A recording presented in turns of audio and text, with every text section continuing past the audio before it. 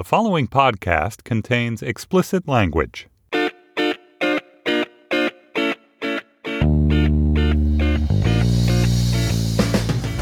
Hello and welcome to the Slate Political Gabfest for April 25th, 2019, the Forgive Everything and Count Everyone edition. I'm David Plotz of Atlas Obscura.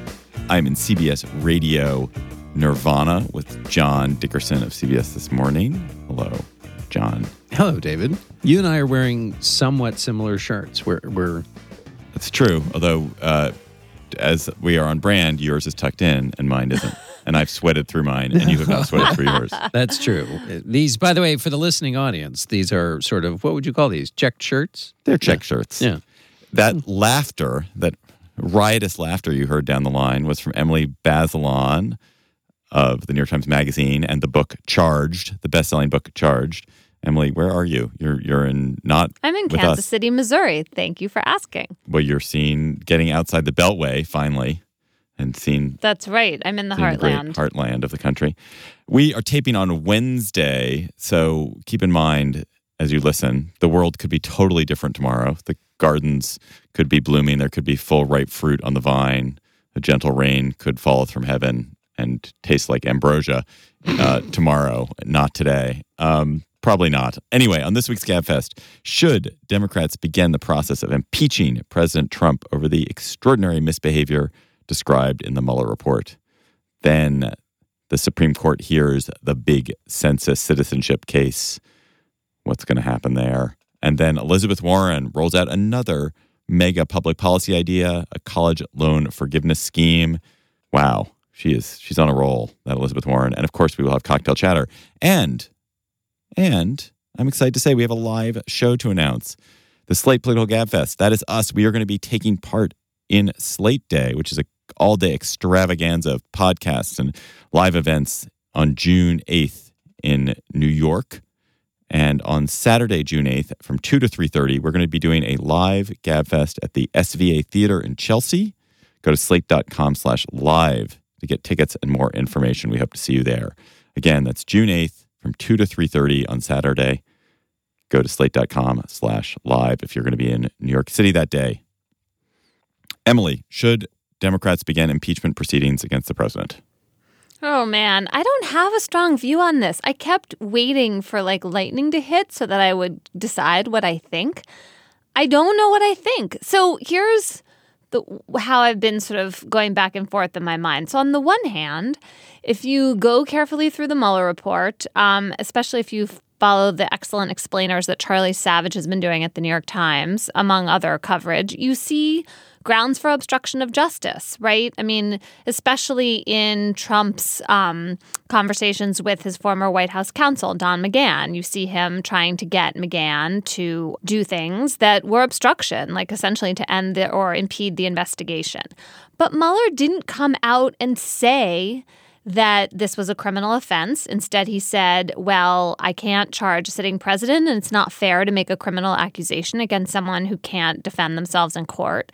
And he didn't, he sort of obliquely referred the whole matter to Congress, but he didn't do it in a sort of clear, forceful manner that could change the popular perception. So we see Trump's approval ratings go down, but we also see really committed support from Republicans. And I mention this because impeachment is for sure a legal matter, but it's also a political one. And so while on the one hand, it seems really important to hold the president accountable to show that the president is not above the law, which is where he is currently floating. On the other hand, when it is so obvious that Republicans are not going to support this effort for partisan reasons, I just don't see exactly how this is supposed to happen in a way that Democrats wouldn't end up taking a political fall for. But I don't know, John, what do you think? Is that just paying too much attention to the lessons of the Clinton impeachment and the way that hurt Republicans in the next election? And am I just being too political on how I'm thinking about this? Well, I think being political is the right thing to be because it's a political process. And I thought Nate Silver had a lovely way of thinking about this, which is exactly right. The task for Democrats is small d Democratic versus small r Republican, which is to say if If you believe that your job is simply to be a weather vane of the people, then there's not actually a huge appetite in the country for impeachment. And also one poll, and I can't remember the poll, but it said among Democrats, 0% listed the Russia scandal as their number one priority. So if you're just following the winds of the public, you would say no, and that's also a political argument. But then if you believe your job is to act as the people's representative, even to sometimes do things when it's not what the people want, because they, give you the power and then you make the decisions, then you could make a case for the rule of law must be protected, obstruction of justice can't be allowed to go forward. And I think also there's a bunch of stuff that Mueller didn't investigate that wasn't a part of his mission, but that is certainly absolutely right in the center of what Congress is supposed to do. The number one thing being the way in which the president's disordered priorities, his fear of the Russia story, has caused him to not pay as much attention to the question of the Russian interference in the election. And we saw this in a New York Times piece on Wednesday, where it said that the former head of the Department of Homeland Security, Kirstjen Nielsen, was told by Mick Mulvaney, don't bring up the fact that Russians are going to meddle in the 2020 elections because it makes the president angry. It makes him angry because he thinks it delegitimizes his 2016 victory. Well, that's a national security issue, and it may be a story that doesn't stand up in the end. But if it has any truth to it, the central job of a president is to protect the country against foreign attack. And if this is disrupting that, then that's perfectly within the range of things Congress is supposed to look at. And we also know that was an extraordinary story about Kirstjen Nielsen, but we also know that, of course, the president and his team believe this because we saw Jared Kushner this week describing the Russian interference in the 2016 election as just a couple of Facebook ads, whereas the Mueller investigation described it. I don't have the phrase in front of me, but it was a persistent, deep, a huge cost to the country, effectively, right? Compelling, it was much worse. Well, it was. It was not just what they did. In social media, it's what they did with WikiLeaks. It's what they did to try to hack voting machines. It was multifaceted, multi-leveled, consistent, and sustained. I thought Jared Kushner's remarks, if you put them through the ears that Republicans or conservatives heard President Obama, it was like when President Obama referred to ISIS as the JV. Downplaying a threat is not, doesn't look good on an administration official. That is absolutely true, although I will say that there is this. It is also true that you should not cause fear where there shouldn't be fear. So it's both. You have to titrate that very correctly, very carefully. So a lot of that doesn't mean that you think that what Kushner said was justified. Oh no, what Kushner said is absurd based on the evidence that's available. So a lot of the opposition to the idea that Democrats should impeach is premised on the idea that Republicans will only obstruct and will not do their will not behave in an honorable manner, will not do their constitutional duty. Paul Krugman described this as the great Republican abdication, and therefore there can't be a politically effective or even tactically effective, much less morally effective impeachment process because of that. Emily, should the fact that Republicans will unify against it and will block it and delay it and prevent it from certainly prevent any impeachment conviction, we can be pretty much guaranteed in the Senate, should that determine whether Democrats decide to proceed? I keep going back to the fact that when Nixon was not impeached, but when he resigned, the real action against him only happened when there was diminishing Republican support for him. When his poll numbers fell from the 80s to the 50s, that was when things moved. That is not happening for Trump. And in a world of Fox News and, a partisan divide in the media, it's really hard to imagine it happening. There was a poll this week that among people for whom Fox is a primary news source, more than 80% of them think that there should not be impeachment, and even that a lot of people think that Trump was utterly exonerated by the report. There's just total misunderstanding of what the report actually found, which of course is partly due to the Attorney General, Bill Barr, both his prefatory letter that hung out there for weeks as this, notion of, if not total exoneration, because Barr didn't actually say that, it certainly spun things very favorably for the president. So that just seems like a huge uphill climb. And so then you imagine a world in which, okay, so if you think it's the duty of the Democrats constitutionally to begin impeachment proceedings, that becomes like a big heavy lift that is not something you do in 5 minutes. The House turns all its energy to that after, extensive hearings. I do think there should be investigative hearings no matter what. But imagine then you say, yes, it's time for impeachment. This is what Elizabeth Warren and to a slightly lesser degree Kamala Harris were calling for as presidential nominees. And then it turns into this like very divisive issue. It is really hard to imagine that people aren't going to split along partisan lines. Meanwhile, a lot of Democrats and independents are going to be feeling like, really, this is what Congress is spending all their energy on? This is the priority? Why can't we just wait and try to vote this guy out of office? So I just feel like the politics, again, like, yes, it is fair for the Democrats to think about whether this is going to help or hurt their chances in an election, because they're never going to get a conviction, an impeachment conviction from the Republicans in the Senate. That is not going to happen. I think that's all true. And I think your point about, the election is a perfectly reasonable place for this to be adjudicated. It doesn't have to be done through impeachment. People can make the case for impeachment.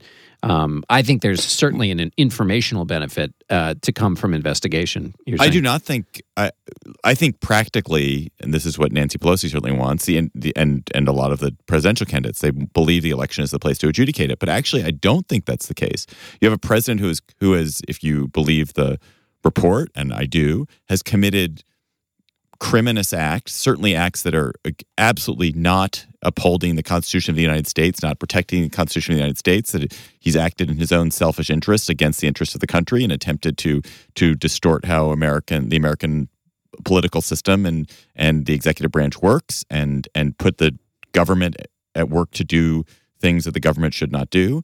And the elections are not the way to solve that. That is supposed to be solved by the other branches checking the president. And so if we surrender and say, only elections can solve this, I think we've gone to a really bad place. And one of the problems is that we've already lost the ability of the judicial branch to intervene. That we've surrendered the right of the judicial branch to bring charges against the president.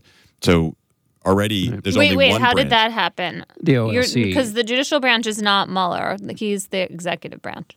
Well, that the Department of Justice has decided it cannot prosecute the president. I see. Okay, go ahead. So there cannot be a criminal prosecution of the president. So we've decided the only method, in the courts, the only method for checking the president who is committing crimes, high crimes and misdemeanors, is through Congress. And now you're saying that, since Congress can't effectively, because it's too partisanly divided, can't do it, the election is the way to solve that. And I agree with you guys practically that is true, but it's really grim. But there's a loss. Right. It's a backsliding. Absolutely. And your point is clear and present danger, which is, and I think, by the way, let's entertain that idea for a second, because I think it does connect back up with the Kirstjen Nielsen point. And I think it connects to a point we made before about immigration a little bit differently. But if the president has this disordered presidency, and that causes him to make bad decisions that in the national security realm, which is the one place where you want clear decision making, I think your argument of clear and present danger can't wait till the election. I think you've got some things you could marshal in that space. But I think ultimately, you're not going to convince 20 Republicans in the Senate to convict, which is what you'd need, plus the Democrats to convict on impeachment. John, digging in on that point, do you think that we have reached a point where where basically the partisanship is so locked in that we will never have the capacity to impeach and remove someone from office, and that we'll never have a president's popularity drop so low? I mean, remember George W. Bush's popularity dropped into the teens, I think, when the Iraq War went cockeyed. I don't think it got that low. It got well below where Trump is today. Yeah. I mean, Trump has never dropped below 35, right? Yeah, I think that's right. And he's never gotten to 50. But that means that 35. I mean, this is a president who is doing some crazy shit. Right. And so he's never dropping below 35. Or do you think we're in a state of a permanent partisan divide such that you can't have a Nixon situation ever again? Well, I think the reason Nixon's difficult, of course, is, and we've talked about this before, but you used to have split ticket voting back then. So Nixon won states in which half of those states had Democratic senators, which is to say that portion of the electorate was willing to vote for a Republican president and a Democratic senator, and therefore the electorate was sloshed around a lot more, and that meant there were Republican senators who had a lot of Democrats or Democratic leaning or people who weren't on Team GOP who they had to worry about. So there was a much less partisanship.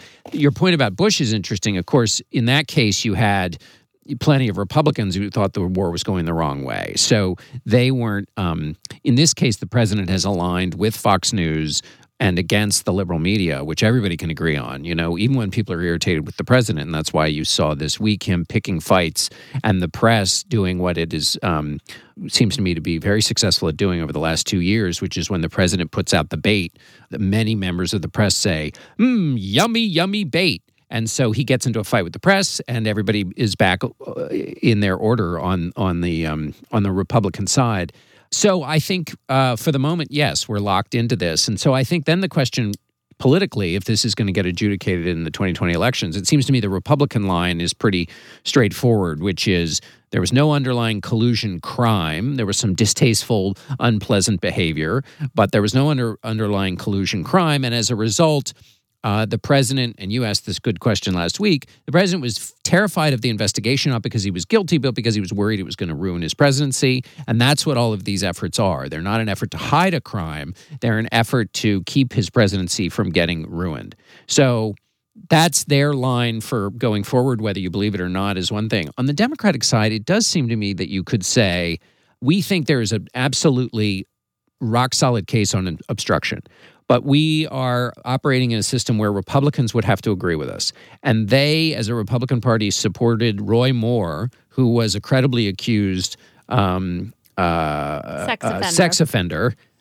So if they were willing to do that, we think it's going to be impossible to convince 20 of them in the Senate to convict the president. And so that would be the Democratic spin, which seems to me would be a way to, A, not engage in impeachment, which I don't think they want to do, but try and hang it on the whole party and not on the president. One of the things I find so hard about this is, life is going on unaffected, right? We're all getting up in the morning and going to work, and, the economy seems unaffected by all of these proceedings. If you're just a normal person who doesn't follow politics, things did not change in your life after the redacted or after any version of the Mueller report appeared.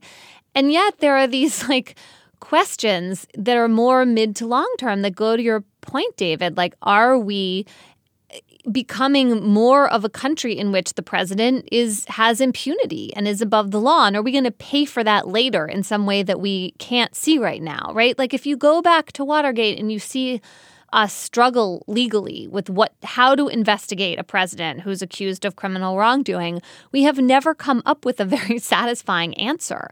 And one of the flaws of what's happening now is, I think, a kind of overcorrection from the previous independent counsel statute and investigations, where people in both parties thought that there was just prosecutorial overreach. So they pulled it back. And then you have Mueller working for the attorney general, who's appointed by the president. You have this question about whether the report is going to be made public. We did get over that hurdle. Most of it is public. But it was submitted through Bill Barr, who had a big impact on how it was received and also on the ultimate question about what to do with these obstruction allegations. So part of me also wonders, I wonder what you guys think of this. Did Mueller leave us in the worst possible position in the sense that he implied wrongdoing, didn't let Trump off the hook, but also didn't build a clear enough case for impeachment in a way that just leaves us with this eternal partisan divide? Yes, although I don't know that there's anything he could have done other than absolutely clearing the president or accusing or, credibly showing that he eats babies and robs banks on Wednesdays that would have worked Right. done I mean, better. I don't think think there was a clarity that was possible in this report. I think that and one of the faults for that, I think, lies at the feet of the Justice Department Office of Legal Counsel memo that says that you can't indict the president. So everything Mueller did was within that framework with the assumption that this was not going to lead to an indictment. And I just really question the wisdom of that memo in this era that we're in now, given that the special prosecutor is within the executive branch and has these more curtailed parameters than independent counsel has had in the past. I really feel like that memo is looking like a mistake. All right, last word, John. Two points. One, Mitt Romney put out a statement after reading the Mueller report, and just to the partisanship point, he the statement which everybody probably knows by now, but is saying it was good news he wasn't found guilty, but that he was sickened by the extent of the pervasiveness of this dishonesty and misdirection. He said how far we have come from the aspirations and principles of the founders.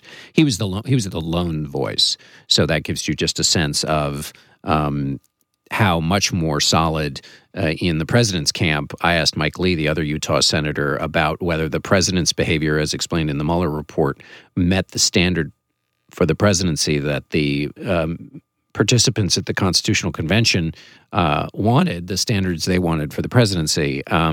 And Senator Lee didn't answer the question, but he said that basically there may have been some unflattering things, that he used the word unflattering in the Mueller report, but that basically every president has done unflattering things. So that just gives you a sense of where the mainstay of the Republican conference is. Final point is Rudy Giuliani started the week by having said on Sunday to Jake Tapper that, there's nothing wrong with taking information from the Russians. We should just note that, plot that on the graph and where things were, at the beginning of the Trump administration, when it was considered insane and dangerous to even raise the possibility that anybody had any connection or contact or participation in anything with any Russian. I mean, that's how far things have moved, just for those of us who are trying to kind of keep our balance about things. Slate Plus members get bonus segments on the GabFest Other Slate podcast. This week's Slate Plus segment is an Ouroboros of a topic. So it's going to be about podcasts and politics. What to make of all the Democratic presidential candidates who are suddenly showing up on political podcasts. Go to slate.com/GabFest Plus to become a member of Slate Plus today and hear that discussion and so many other great discussions. This episode of the GabFest is brought to you by Aura Frames. Are you looking for the perfect gift to celebrate the moms in your life? Aura Frames are beautiful Wi-Fi connected digital picture frames that allow you to share and display unlimited photos. It is super easy to upload and share photos via the Aura app. And if you're giving Aura as a gift, you can even personalize the frame with preloaded photos and memories. Aura Frames, in the notes that I have here, says moms like Aura Frames. I'm here to tell you that is like the truest statement in the world. I gave my mother an Aura frame. She absolutely loves it. She's also always hectoring me to keep adding new photos to her Aura frame so that she's got great new photos every week. So think about giving your mother or grandmother or aunt or sister or friend an Aura frame for Mother's Day. It was named the best digital photo frame by Wirecutter and selected as one of Oprah's favorite things. Aura frames are guaranteed to bring joy to moms of all ages. And right now, Aura has a great deal for Mother's Day. Listeners can save on the perfect gift by visiting auraframes.com to get $30 off plus free shipping on their best-selling frame. That's AURA frames.com. Use code GABFEST at checkout to save. Terms and conditions apply. The Supreme Court Tuesday heard arguments in the big census case in which Commerce Secretary Wilbur Ross, who parenthetically I would note is quite possibly the most corrupt person ever to occupy public office in the United States, measured by pure dollar value. The Commerce Secretary shoved into the 2020 census, or tried to shove into the 2020 census, a question about whether the person taking the census, giving the answers to the census, is a citizen of the United States. This question, everyone agrees, will unquestionably reduce census response rates, but Ross decided that he wanted it in there. The reasons he wanted it in there remain a mystery. There are the stated reasons. There's stated reasons and then the actual reasons. So, Emily, what happened at this argument, and why did conservative justices seem so blasé about what Ross did? Yes, why did they? That is a good question. What happened in this argument was that conservative justices made a series of arguments that were kind of amazing, starting with Justice Kavanaugh's idea that the fact that the UN thinks it's okay to ask a citizenship question in the census is something we should take into account. So this was amazing for two reasons. The first one, which Barbara Underwood, who was arguing for the state of New York, pointed out, was that the UN also says it's really important to test questions before you add them to the census to make sure they are not going to diminish the accuracy of the count. There was no testing done in Ross's plan to add this question to our census. But the second reason is that only a few years ago, conservatives on the Supreme Court made a big cause célèbre out of ignoring international law in their own cases and said that was sort of like a legal act of being a traitor to pay attention to how other countries do things and to take that into account, for example, in an analysis of whether something constitutes cruel and unusual punishment. That was like a big no-no. But suddenly, when it's useful and convenient, like there's the UN of all entities in the mouth of Justice Kavanaugh, then Chief Justice Roberts said that it sounded to him like it was really important for enforcement of the Voting Rights Act to have this kind of census data, even though it is really clear that that is not what really drove Ross to do this. That story has just fallen apart in the course of the litigation. And also, in the 53 years since the Voting Rights Act passed, the Justice Department has never asked for census data to enforce it. And the government can't identify a single voting rights case that it needs this data for. So that seemed odd, and I am going on too long. But the other thing I'll say is, sorry, I'm going to stop, and then we'll go to the political questions Justice Gorsuch raised in a bit. A couple questions, Emily. Can it not be used, the UN, and the fact that that Germany and Mexico and Canada and Ireland all ask this citizenship question, to go to just simply this, which is the question of whether Ross was doing it because he had ill intent? That it's just, in other words, other countries have had this idea, so it's not axiomatic that anybody who wants to put a citizenship question on is doing it because they're trying to keep, trying to shrink the representation of states and cities that have undocumented populations. I mean, I'm just not sure how that adds up when Ross has never in 1 second said that, oh, I was paying attention to the practices of other countries and this just seems to be like a good government thing to do. I mean, right.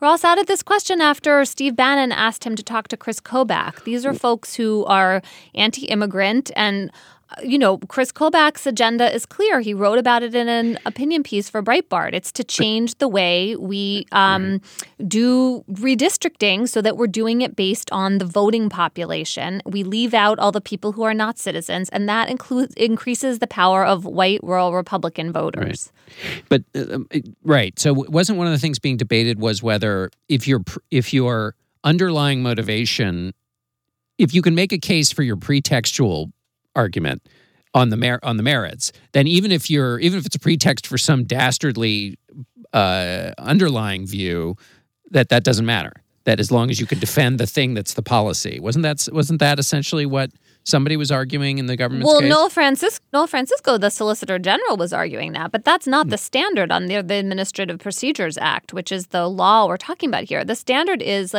you're supposed to have a reason that you can articulate that is backed up by the record. This is not a high bar, right? This is travel ban version 3.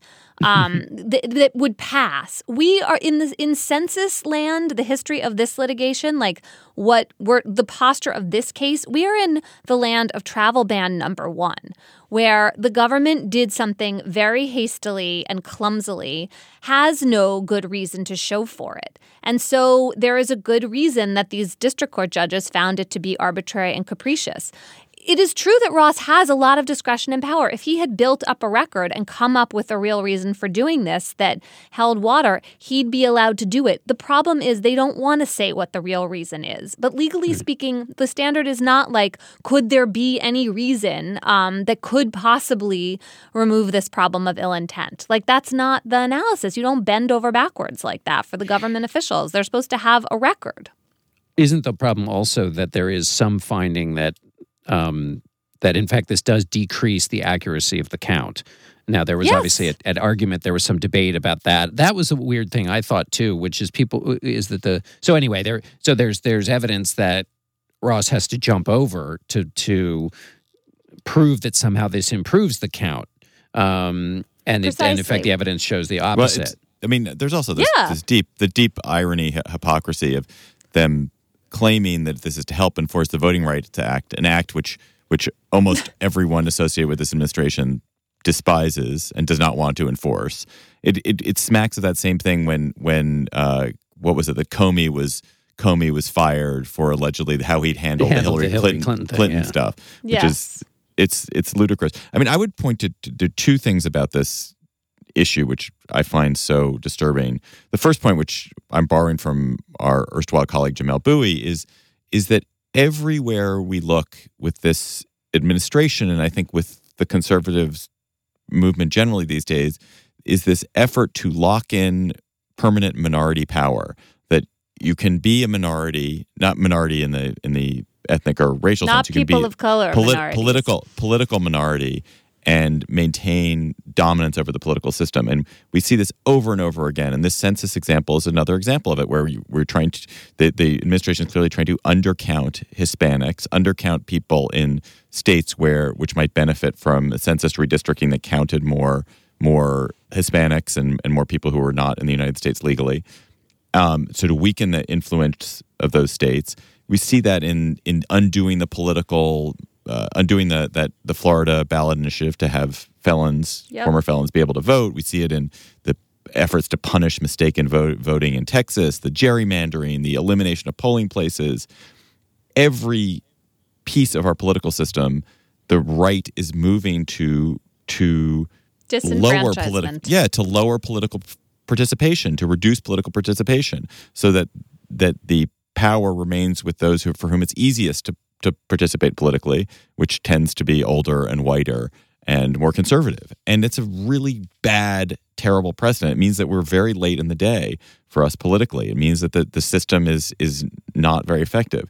And then the second point I want to make, which is kind of goes with the first, because again, I think this is a kind of conscious effort that is coming out of the right, and it has really dire consequences, which is that the census is likely to be much worse in 2020 than it needs to be. That's underfunded. It has terrible leadership. Ross is even separate from the census question, does not appear to be an enthusiastic leader of the census, and the Republicans, again, and the administration is not particularly interested in the census except as a political tool. The data is going to be worse, and there's going to be more mistrust of it. People are going to not want to respond to it. There's going to be ambiguity. Like there may be a movement among the left to lie on the census about citizenship, to disrupt the data, so the data will itself be more corrupt.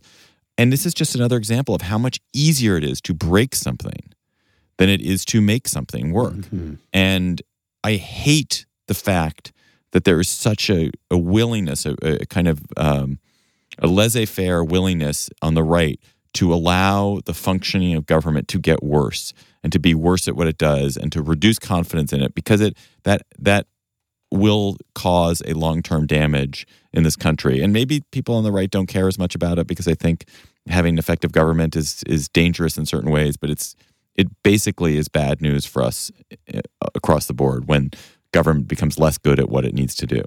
Emily, what's the argument for, or the argument against, the fact that until 1950 this was a question on the census? In other words, if they did it before, why can't they do it again? Well, they did it on and off, right? It was also a time in which the census expanded and contracted. Like for times there were lots of questions and then sometimes fewer. And now there are 10 questions and the citizenship question would be number 11. One of the reasons it's been whittled down so much is that demographers and census scientists figured out that it was really important to keep the form as short and simple as possible to improve the accuracy of the count. So one of the reasons it was included before is we didn't have all that social science about how people filled out forms, right? I wanted to address one other thing, David. So I have not heard of any movement on the left to mess up the census, but I do feel like we're asking people who are undocumented immigrants or are just part of networks and have ties to communities with undocumented immigrants. We're asking them to make a kind of excruciating choice, them and their political leaders. In the past, like the last 3 or 4 censuses, if that's a word, the government worked really hard to gain the trust of hard-to-count communities. And political activists and civic leaders in parts of the country with lots of immigrants, they vouched for the census and the count went up, right? There is always a problem with an undercount, particularly of Latino and Asian immigrant communities. But the folks like stood up for the census and the government paid a lot of people to make sure to be messengers and it worked. The undercount in those communities went down. Now we don't have that same assurance. It's going to be really hard for those same civic leaders to, would you vouch for the census? Like, are you sure that the Trump administration is not going to use this data against people? Mm-hmm. If you don't vouch for it, your community is going to suffer because, like, you know, if the city of Houston has a big undercount, then it gets fewer federal dollars. It gets less political representation, right? You have something on the line, but it's an abstract collective thing. You yourself deciding, like, are you going to tell people it's okay to do this? Or are you the person who's the undocumented immigrant? You can understand why people are not so eager to tell the Trump administration where they live if they're undocumented. Well, there's something so difficult about that. And you could imagine somebody dropping poison in the water and suggesting, let's say the court takes this off the form. You can imagine a public official who doesn't care for the census or wants to promote this idea, somehow putting out the word that if you fill it out, you'll be tracked, and that would do by mischief what may be trying to be done here by law. And in 1940, if I recall correctly, the government did use census forms to track Japanese Americans. And that is which they didn't admit until 2000. They didn't admit and apologize for it. Yeah, no. I mean, there's a federal law that makes it a crime now. It's a federal crime to share census data without authorization. I do want to say that clearly. Would you trust this administration not to try to track non-citizens who identify with Latinx names? I would not trust this administration, given what we know of their behavior so far. And so Emily, it's a huge issue. And also it's like, is it a crime to lie on the census? It probably is a crime to lie to the census. Probably it's a. I mean, nobody gets prosecuted for throwing out their census form, as far as I know. But I do want to make it clear. Sorry, go ahead. Well, no, I'm just wondering: is the right form of civil disobedience? Should you choose to be civilly disobedient? Is it to say you're not a citizen when you are, or to say that you are a citizen when you're not? Or should there be civil disobedience at all? I don't want to be offering theories of how to lie on the census, but I do think that actually, despite how infuriating all of this, it is really important that there be an accurate census count. So, yeah, I got to stand on that side. You know, Look, the Census Bureau itself estimates that 6.5 million people are not going to fill out the form because of this question. The only way for immigrant communities to get their fair share of political representation and federal dollars, and I don't mean that they vote, I mean that they are counted as human beings, as people when we allocate representation. It's to fill out the census. That's the bottom line here. All right, before we go, Emily, the Supreme Court also announced this week that it would hear 3 cases relating to employment discrimination against gay and trans people, whether current law bars that kind of discrimination. What can you give us any color on those arguments, which will be next term, and whether the court, seems to be heading towards protecting gay and trans people in employment discrimination cases? So 2 of those cases are about gay people who said they were fired because of their sexual orientation. They won in the lower courts under a theory that the 1964 Civil Rights Act defined sex discrimination in a way that encompasses discrimination on the basis of sexual orientation. There is a plausible legal argument for that. I cannot imagine in 100 years that the conservative majority on the Supreme Court is going to go for it. You can read the dissents in those cases and you can see scripted what the Supreme Court is going to say. The Supreme Court's going to say, look, Congress, if you want this more expansive reading of the law, which Congress did not explicitly have in mind in 1964, pass a new law, provide protection against federal discrimination that way. So I do not think that is good news that they took these cases or surprising. The third case is a case involving a transgender person. And for those cases, the courts there's a much longer line of cases saying that, look, if someone fires you because you're trans, that has everything to do with your sex. And you're like, what else does it have to do with? So I'm curious about that one. And I wonder if the court took that one so that when its decision, undermining this expanding of rights against being fired for being gay, I wonder if they were like balancing it in some way. I don't know. It's a different kind of case conceptually when you think about it. So I'm curious about that. Our bodies come in different shapes and sizes, so doesn't it make sense that our weight loss plans should too? That's the beauty of Noom. They build a personal plan that factors in dietary restrictions, medical issues, and other personal needs so your plan works for you. Noom doesn't restrict or shame when you want to treat yourself. Their flexible program focuses on progress instead of perfection. You don't have to give up carbs or anything. And with their daily lessons, you can learn something new about your food choices every day. After just a few days of using the app, I learned how to recognize cues for overeating and how to choose the right foods to feel full. Stay focused on what's important to you with Noom's psychology and biology-based approach. Sign up for your trial today at Noom.com. That's Noom.com. And check out Noom's first ever cookbook, The Noom Kitchen, for 100 healthy and delicious recipes to promote better living. Available to buy now wherever books are sold.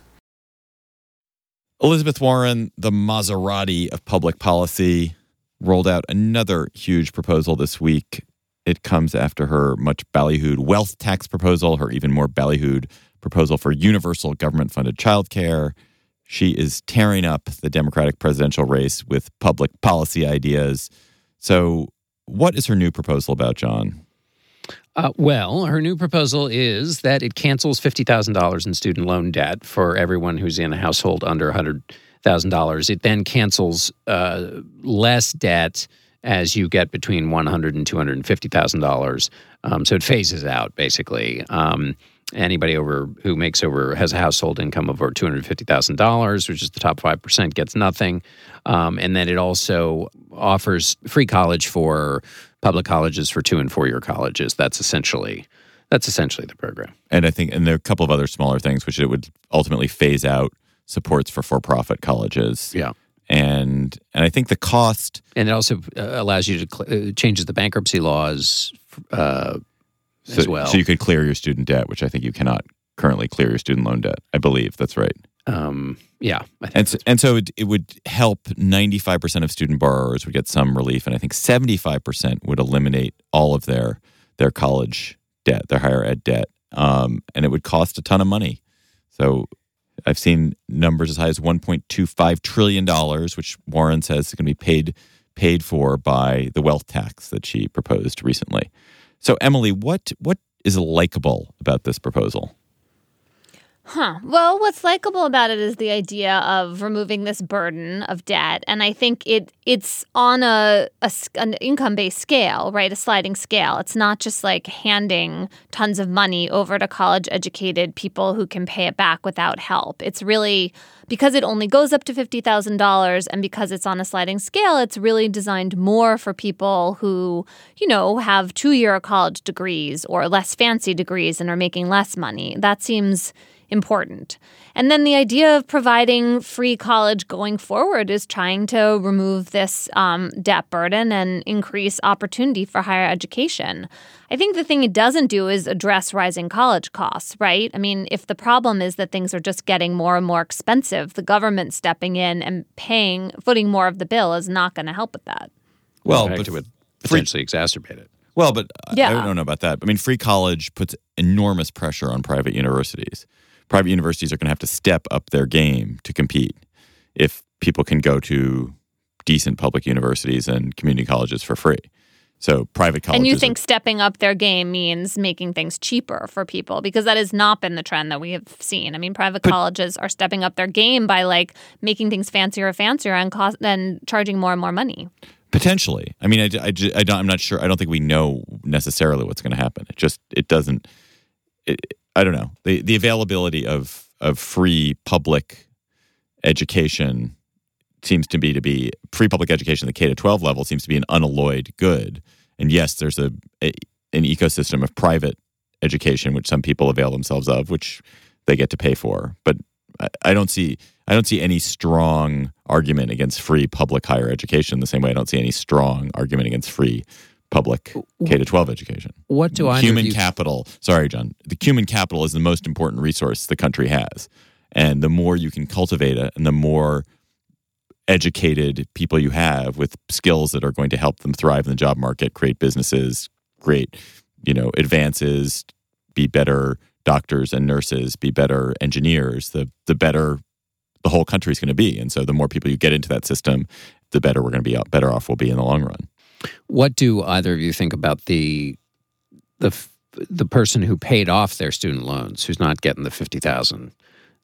That there's an unfairness in paying off, than allowing people to pay off their student loan debt, whereas if somebody who that's unfair for somebody who actually paid it off themselves before they got the government help. I think that's a fair argument. Here's the thing I'm confused about with that argument. Yeah, I mean, here's the thing I'm confused about. Is that a generational argument? Like, if I imagine a world in which all the people who already paid their loan off are the older people who incrementally did that, because usually you pay off student loans over a number of years, it doesn't bother me a whole lot, right? It's like, okay, well, you did this thing and you're older now, and now we're going to help the slightly younger generation, and like, that's how it goes. But if we're talking about people of the same age, if there's like a significant cohort of like 30 to 40-year-olds who paid off all their loans and then they look at their peers and they feel screwed, that seems different to me. Yeah. But I sort of assume what we're talking about is the former, not the latter, right? Right. That or you could design it in a way that would take care of that. John, I think the stronger argument against this, and I'm interested in your take on it, is that it benefits people who are already winning. Right. So if you're in the position where you have $50,000 worth of college debt or graduate school debt, right, you tend to be in a position where you're going to be a high earner, and you'll be able to pay that debt off as you go into your well-paid white-collar profession. Is that really true? Well, that if you have big bills, it tends to be because you were a doctor or lawyer or went to graduate school. But I thought those people had much bigger bills than 50, and that's this is the for idea. love. Right. Yeah, That's the idea of capping it at 50, so that you're helping, but you're not over-helping the person who had a huge college bill. The alternative argument is if Warren says it's going to cost $650 billion, you could double the EITC with that amount of money and help. It's a proven program. This is Michael Strain's argument, that it's a proven program that helps people who are at the very bottom end. So why not spend the money that way? I don't give credence to that argument, not because it's not correct. It's obviously correct. But there's always something that you could do which would help some certain class of people who are very poor more than whatever it is that she's proposing to do. Wait, hang on a second, about the EITC. Sorry. The EITC does not help the very poor because you have to work to get it. Working poor, so right. It's not, it's the but working it helps poor, the class of people. Right, but it helps the class of people who are, if you accept the premise that that college loan forgiveness helps people who are going to tend to be in the more professional class, then if they're already in pretty good shape, why not help the class right below them, not the very poor, but the working poor? Well, I guess I feel like this is going to cover people who would also benefit from an increase in the EITC, and I'm a big fan of the EITC. It's not perfect, but it has a lot to recommend it. But I feel like it's a mistake to imagine that this is like doctors and lawyers. Like, I don't think that I know a lot of people with like under $50,000 worth of loans who are, working class, like trying really hard to hang on to the middle class, but not easily there. Right, and I also would say, just to give you a fact for this, about 40% of new student loans go for people who are in grad school. So that's... Right, but still, the cap of $50,000 doesn't directly address that stat, right? That doesn't mean that, anyway. People who are getting the EITC, it is great. It should be expanded. That is, I don't dispute that. But if you think, where is it that... Bang for the buck. Where is it that you're going to create the best long-term benefit for society? This seems to me to be a pretty good place to look. Improving higher education, increasing access to higher education, making it cheaper for people. making it less onerous to do it, making it easier for people to finish their degrees. All that seems to make a lot of sense. What's your response to the critique that we over prioritize college, that we're demanding more and more credentialing from education for people? That something like 60% of the people who start college aren't necessarily ready to really do college level work. Like, that what we really should be doing is like improving K through 12 education and then doing more vocational ed so that we're giving people a greater range of educational paths to different kinds of trades and professions. It's an interesting. I think there's some. I think it's an interesting argument. Couldn't you fix that though by just allowing vocational, take care of vocational college money spent on vocational training the same way money spent on college? Yeah, you could. John, can we turn to the politics of this? So, what do you make of Warren's public policy first strategy? What does it get her? Yeah, well, I like it because it means people have to talk about her ideas, and since I believe that the presidential campaigns are supposed to be a forum for talking about ideas, I'm all for it, whether it's from a Republican or Democrat. What I find, what interests me or will intrigue me is whether it is also a differentiating characteristic, or whether, politics being what politics are, Elizabeth Warren this week differentiated herself from her colleagues more because she took a strong position on impeachment than because of her college. Because everybody knows that, Bernie Sanders has a free college. Everybody's got a free college or a college, hers is more detailed, hers is more comprehensive, et cetera. But is that what voters use to distinguish her from the others? Or do they distinguish her, she's the one who wants to really go after and impeach the president? Or do they say she's the one with all the policy proposals? That's how they distinguish her, but that doesn't necessarily get them right in their warm belly. I don't know. That's one of the fun things we'll figure out. Do you think, Emily, that this brand that she's developing, I don't know that she has a lane. I'm not sure she represents a particular lane in the party. I don't know that the lane model works as much, but there does seem to be a Warren brand now that's distinct around public policy. Do you think I think it gets her past the sort of not great poll numbers and not amazing fundraising numbers?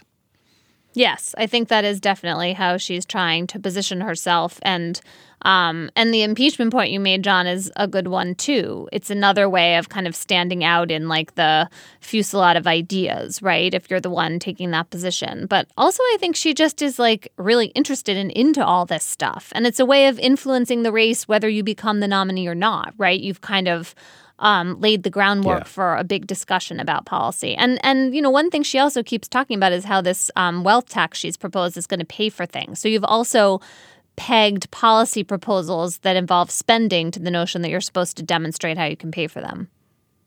I wonder if you could imagine happening what happened to John Edwards in 2008, which was he was the idea candidate. Wait, she has a love child? He talked about the poor and then basically Barack Obama came along and people thought, I like him. We swoon for him and we'll just take Edwards' policies, and staple them onto him because policies are fungible. But what I like about this other, so it seems to me you have at least four things that any of these candidates, we don't know which of these four will matter. And sometimes, so you have policy, electability, swoon factor, and then you have the attributes. Are they going to be able to handle the job when they get to it, which comes across in all kinds of different ways. And it'll be interesting to see, A, which of those rules, or B, which of those becomes just a stalking horse for some other feeling. So in other words, I really swoon for this candidate, but because I can't say that out loud, I'll go and talk about electability. Gosh. She remains my leader in the clubhouse, but I guess clearly not. Well, maybe so. We don't know. Let's go to Cocktail Chatter. So over years on this show, over many, many years, we have recommended so many things in Cocktail Chatter. So many cool, useful, weird articles, books, films, TV shows, podcasts, products, you name it, we've recommended it. And a lot of other Slate shows have done that too. And now Slate has gone and collected all those recommendations that we've given and put them into a searchable database called the Slate Podcast Endorse-O-Matic. Everything we have ever chattered in one handy place. And you can go to That is slate.com/endorsements. Oh my So- God. I shudder to think of all my boring legal endorsements Okay, in so there. all right, so for example, one category is locations. Emily Bazelon has recommended 2 locations over the years. I just looked it up. God. Care to guess on either of them, Emily? No, I refuse. One was Grand Canyon National Park. The second How one, original. the second one is Connecticut's Diaper Bank. Oh, that's not really a location. It's an organization, but I like All that right. idea. That's All really right, John funny. What are Dickerson. your Let's see locations? I'm Or going to see yours? what locations John has recommended. John recommended. Do you want to care to guess any of your locations, John? No, I have no idea. The historic Cow Palace, Oh, yeah. a Chicago architectural tour, the Book Yes, Loft, that was great. Oh, the book loft, sure. Love World the War book II loft. memorial sculptures in the former Yugoslavia, Oh, well, that's those pictures, yeah. an exhibit of handmade guitars at the New York City's Metropolitan Museum of Art. Oh, I forgot about that last one. That's See an what I excellent recommended. list. I What like your locations list I better. recommended. Ooh, I recommended way too many. Forget mine. I have like a billion. Okay. Anyway, it's a fantastic feature. You can look by location, article, music, audiobook, podcast, TV show, book, play, links and memes, video, topics, clothing, food, poem, comedy. It's just amazing. What foods have I've recommended the greatest white bread in the world. I Oh, recommended yeah, at that place that you like in Manhattan, right? Which Yeah. is also my Lower West nickname. Side. the greatest white bread in the world. Yeah.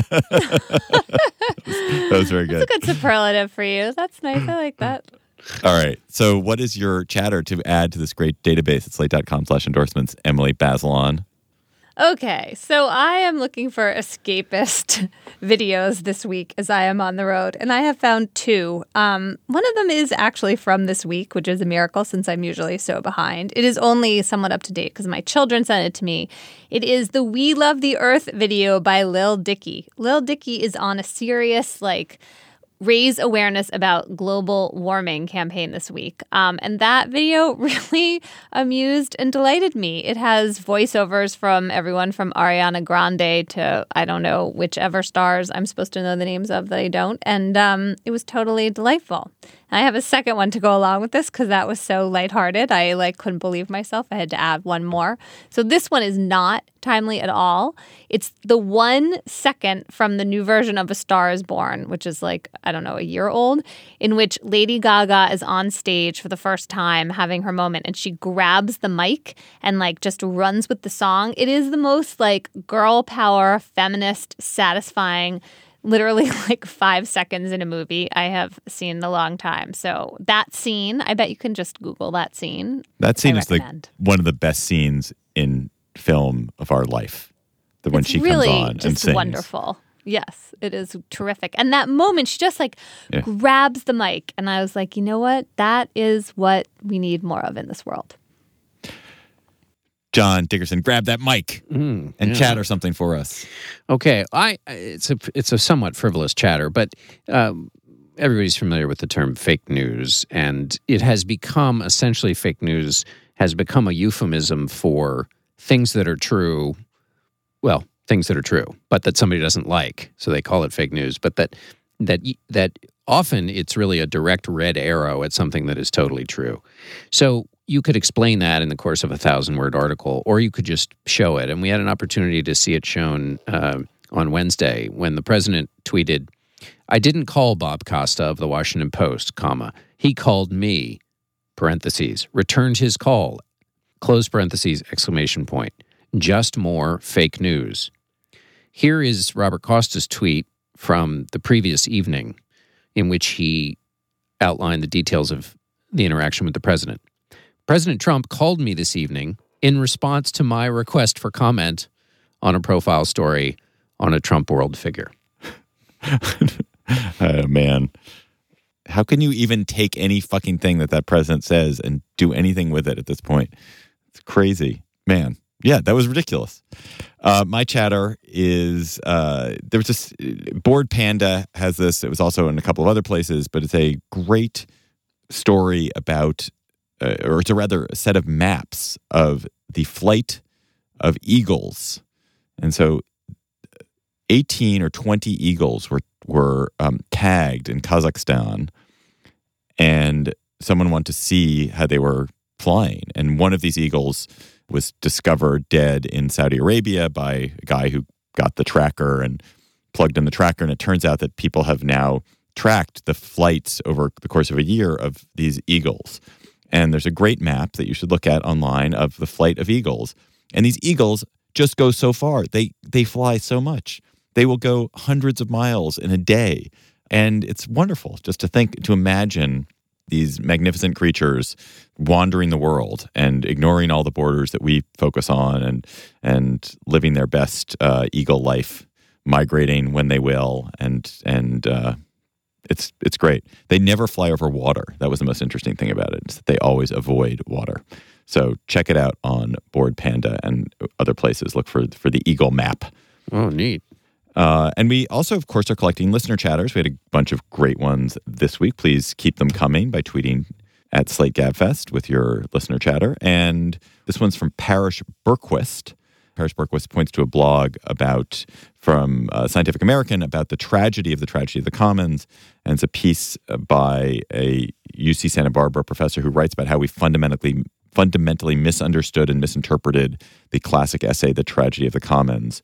The Tragedy of the Commons, which is fundamental in environmental policy, which argues that humans cannot take care of common resources. And Maddo Mildenberger, who's the person who wrote about this, points out all the ways in which Hardin was wrong about this and that Hardin's own life is troublesome and problematic. So check out Parrish Berquist's recommendation about the tragedy of the commons. That is the Gabfest for today. The show is produced by Jocelyn Frank. Our researcher is Bridget Dunlap. June Thomas is our managing producer, and Gabriel Roth is the editorial director of Slate Audio. Special thanks to engineer Dustin Gervais of CBS Radio. You can follow us on Twitter at @SlateGabfest, or you can tweet chatter at us. And please remember, we've got a show coming up on June 8th in New York City at the SVA Theater in Chelsea. Go to slate.com/live to get tickets for that great live show. For Emily Bazelon, John Dickerson, David Plotz, thank you for listening. We'll talk to you next week. Hello, Slate Plus. How are you?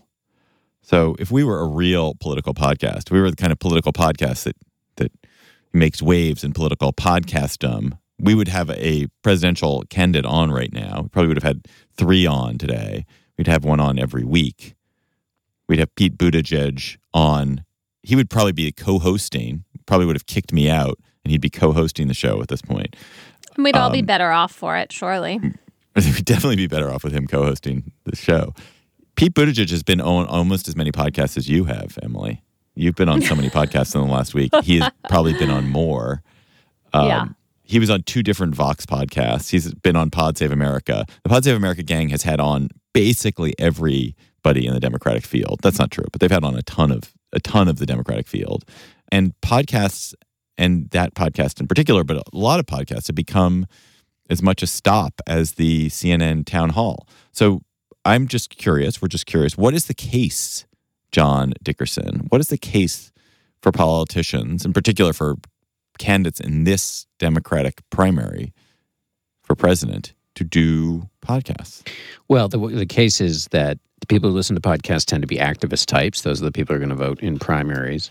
The hosts of the podcast tend to be insiders, so they tend to be, kind of. This is kind of the version of the second of sort of saying the same point over again, but it's in the clubhouse. It's it's what's playing in the party's clubhouse. They get more time. They're not going to be whittled down to a soundbite. And I think the benefit from our standpoint is that you get to have a longer conversation. You get to learn about candidates, who they are, why they made the choices that they made. One of the things that we do on television, we do television interviews and they get chopped down into pieces, is put then the full interview up, because there's a lot of stuff in there that people really want to see. Emily, is there any danger, do you think, for Pete Buttigieg, et cetera, to be doing podcasts? Is there any downside? I think it seems like an excellent way to test your message, your appeal, how you answer questions in a relatively safe space. Safe spaces can be super unsafe because when people get too comfortable, they sometimes say revealing things. Yeah. But that's part of the challenge of being a presidential candidate. You have to learn how to deal with that. And for all of these people, as they're getting used to being on the campaign trail, as they're trying to sharpen how they make their points, it seems valuable. And they're doing it in a way where they're opening themselves up to, unfiltered questions, presumably, and also in a looser format where you're not expected to have tight answers. So I think that seems all to the good. I guess I've listened to, I would say, almost none of these, so I'm not sure whether it makes for good audio. Like, that's another question. Are these good shows that people want to hear? I think you make a good point. It's batting practice for a lot of these candidates. Yes. They need it. I mean, remember, Barack Obama was... GabFest fans, that was just a teaser. To hear the rest of our Slate Plus conversation, go to slate.com/GabFest Plus to become a Slate Plus member today. Hey guys, it is Ryan. I'm not sure if you know this about me, but I'm a bit of a fun fanatic when I can. I like to work, but I like fun too. It's a thing. And now the truth is out there. I can tell you about my favorite place to have fun. Chumba Casino. They have hundreds of social casino style games to choose from with new games released each week. You can play for free anytime, anywhere. And each day brings a new chance to collect daily bonuses. So join me in the fun. Sign up now at ChumbaCasino.com. No purchase necessary. VGW Group. Void where prohibited by law. See terms and conditions. 18+. Hi, this is Dahlia Lithwick, host of Slate's legal podcast, Amicus. If you're listening to this show, you might be interested in Amicus's live show that we're hosting in Washington, D.C. on Tuesday, May the 14th. My colleague, Mark Joseph Stern, and I will be talking to some amazing guests, including Sherrilyn Ifill and a sitting state Supreme Court justice, all about how originalism, a relatively recently invented way of interpreting the Constitution, has taken over the Supreme Court and radically reshaped the law. It's been doctrinal rocket fuel for the conservative legal movement and facilitated the rolling back of abortion rights, the expansion of gun rights, and the obliteration of the separation of church and state. And as another wildly consequential Supreme Court term careers to its end, the court's originalists are on a tear. But there's something you can do about it, and we hope you'll join us in D.C. on May 14th to explore the possible pathways out of the current situation. Go to slate.com/Amicus Live for tickets.